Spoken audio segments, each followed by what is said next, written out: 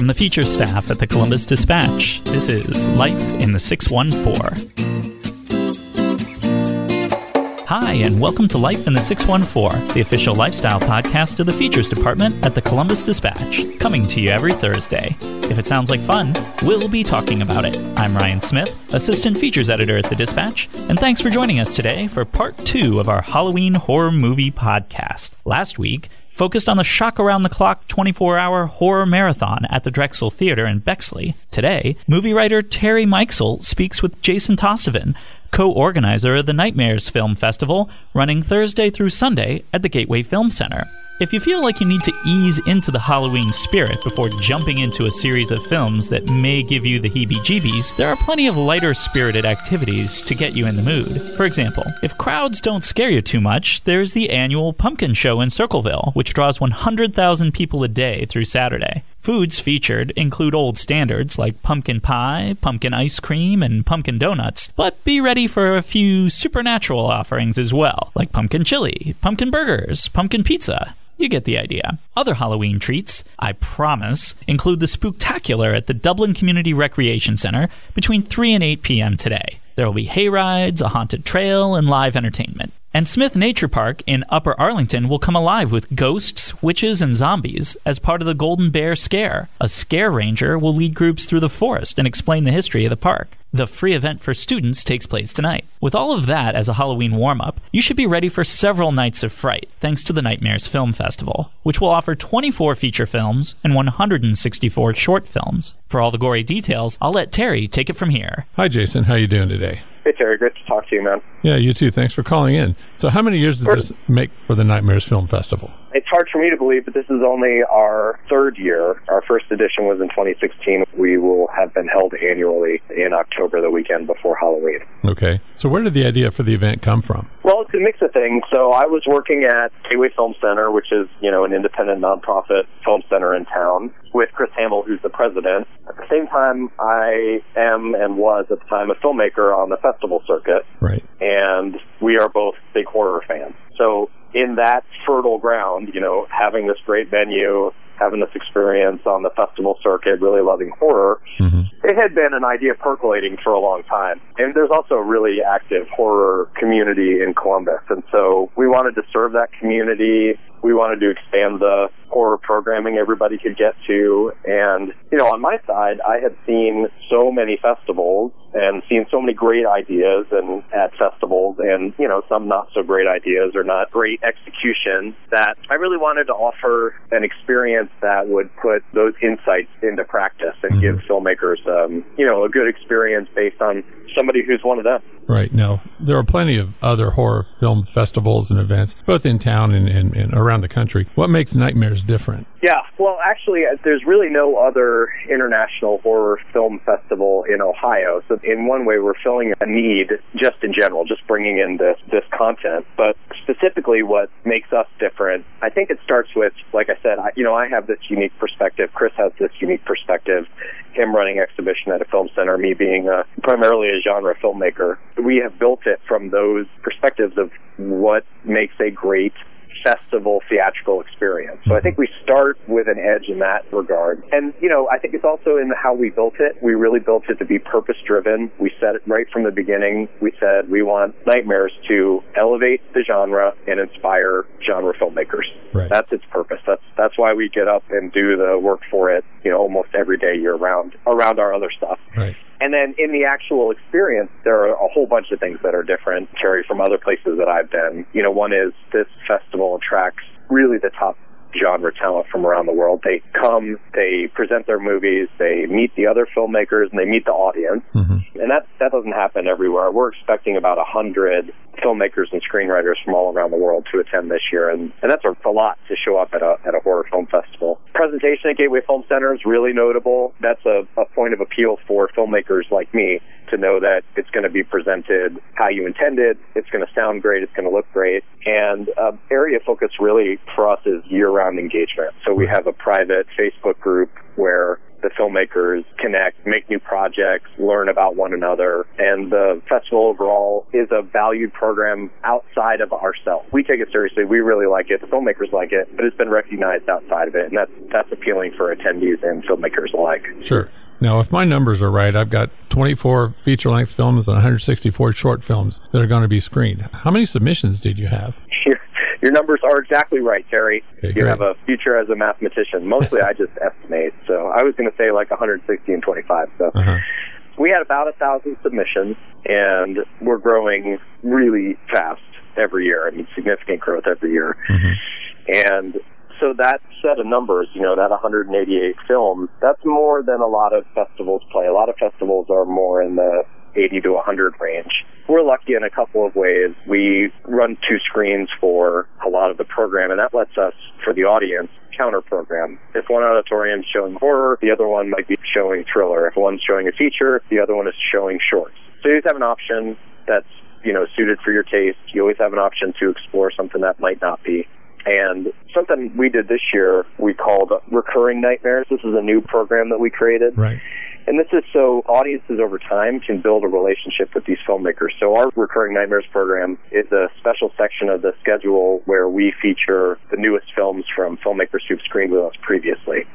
And so, people build, fandom at festivals like ours. This certainly has happened with ours, where we have people asking this year, just fans asking this year, hey, is, James Quinn going to have a new film, or is Brooklyn Ewan going to have a new film? And this gives them a much better chance to get into the program, because it is really competitive, and so our Recurring Nightmares are only judged against each other rather than the broader pool. Right. So it's good for them. They build a relationship over time with the festival, and it's great for the fans because they like to see them back. Sure. Do you watch every submission? I watch every single short submission. I read every screenplay, and I watch all of the features that make it past the first round of screening. Now, can I keep doing that? I don't know. I mean, I'm going to try hard. This year was tough. I mean, there was a lot of Sundays in front of the TV, catching up on submissions. But I really think any great experience like this comes through one filter. And I think, Chris and I designed this filter.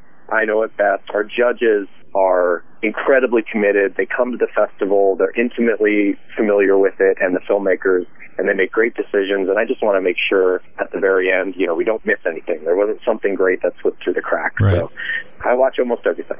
Right. The 188 screenings, is that a record number for the festival? It is a record number. Yep, that's the most. Okay. Now, I saw in a release where Chris Hamill, the co-founder, said every aspect of Nightmares is filtered through the question, what would excite us as fans? So with you as a veteran horror filmmaker, what does excite you as a horror fan? Yeah, well, that's a great question, and I think it's what we strive for. It merges perfectly with what we strive for the festival. So we have this idea, I don't know if you've heard it, it's all centered around this idea of better horror, Nightmares is. And it's our hashtag, it's sort of our call to arms, and that concept is really a compound of the things that excite us. So better horror is surprising. It takes a new avenue, it explores a boundary or pushes a boundary of the genre. Better horror is inclusive. It is, it's expansive in its point of view. It includes people we don't normally see, or people that don't look like me, a straight white guy, in both on the creative side and on the screen. I think better horror really has a point of view and a voice. It's somebody who really has something to say, and I think takes risks. Better horror takes risks. Okay.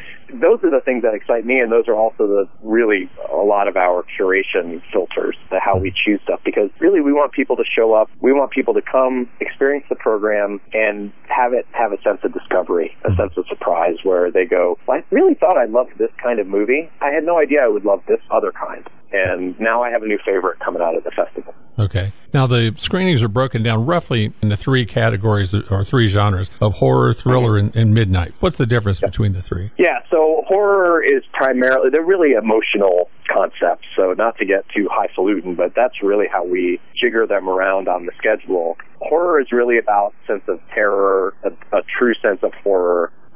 Thriller is really about tension. It's about suspense, wondering what's going to happen next. And midnight is really about the absurd. So that can be the terror of the absurd. It can also be the humor of the absurd. We have a horror comedy shorts block, and a lot of that is really the comedy of the absurd, which is also scary. They're two sides of the same coin, but that's what you can expect to experience. If you go into a horror shorts block, it's mostly going to be about terror, things that are scary, things that are dreadful. When you go into a thriller block, it's really going to be about tension and suspense. And Midnight will really be about absurdity, about, the phrase WTF. You'll really go like, wow, that's crazy. Yeah. So you have a fair amount of movies making either a world or a national premiere at the festival. Do you know off the top of your head how many there are? Oh, gosh. Features making their premiere. I feel like at least half of our features are world or North American premiere. I believe that was the number. So probably 12, 13 in that area. And then shorts, it's about a third of them are being seen for the first time. Okay. Why do you think filmmakers view Nightmares as an in-demand spot to hold their premieres? Yeah, another great question. I think I know, and these are the things they've told me. One is because they're with their peers. Like I said, the other filmmakers show up for this, and it's in part reunion, part a networking session, and you want your peers to see your work, your newest work.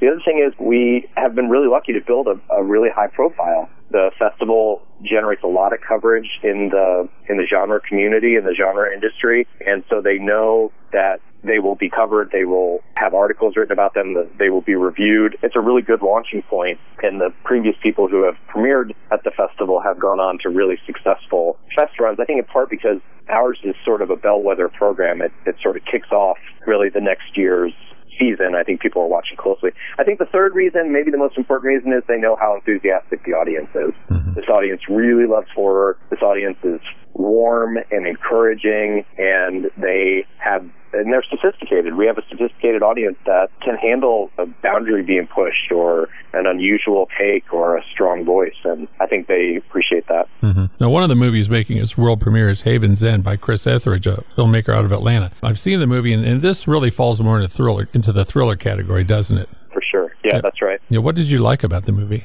Well, I think, so Chris is really unique in that he puts together a production team that I really respect. So that's the thing, programming a festival, it's two sides. It's, who makes the movie and what does the movie look like? I don't want to ruin any turns in the movie, but I really love what turns out to be the force that they're reckoning with. Mm-hmm. We start off with this seemingly terrorist attack across the country, and then it turns out to be something far more surprising. Right. I really like that about that. I think people are really going to enjoy that part of the movie. And then also he brought in, and this is the cool thing about independent horror, he brought in Hannah Fearman, who was in a couple of very popular crossover films, that got some views, VHS, and a feature called The Siren that people are going to recognize. So that when they see the movie, they'll see her, and that's a fun surprise for people. Mm-hmm. Now, this film is making its world premiere outside of competition. Now, what does that mean exactly, and is that unusual? Yeah, so it is very unusual. It's unusual because part of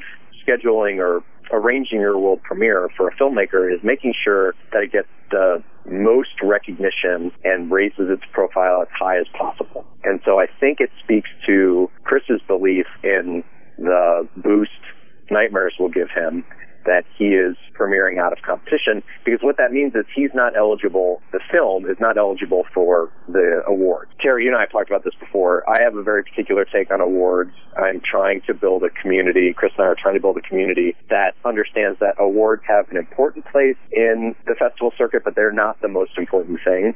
And sometimes they get turned into the most important thing. And I really, really respect Chris for engaging the festival on its merits and worrying less about the awards. But it's unusual because typically, like I said, when you world premiere, you're hoping for some award that will give you just that little bit more boost when you go out to get coverage or to talk to distributors or talk to fans. Mm-hmm. Now, another movie that's screening, I think it's making its world premiere there, is Live Screen by a South Carolina filmmaker, Michelle Anantuano. Now, this basically blends horror and video games and builds its tension without basically moving from a computer screen, right?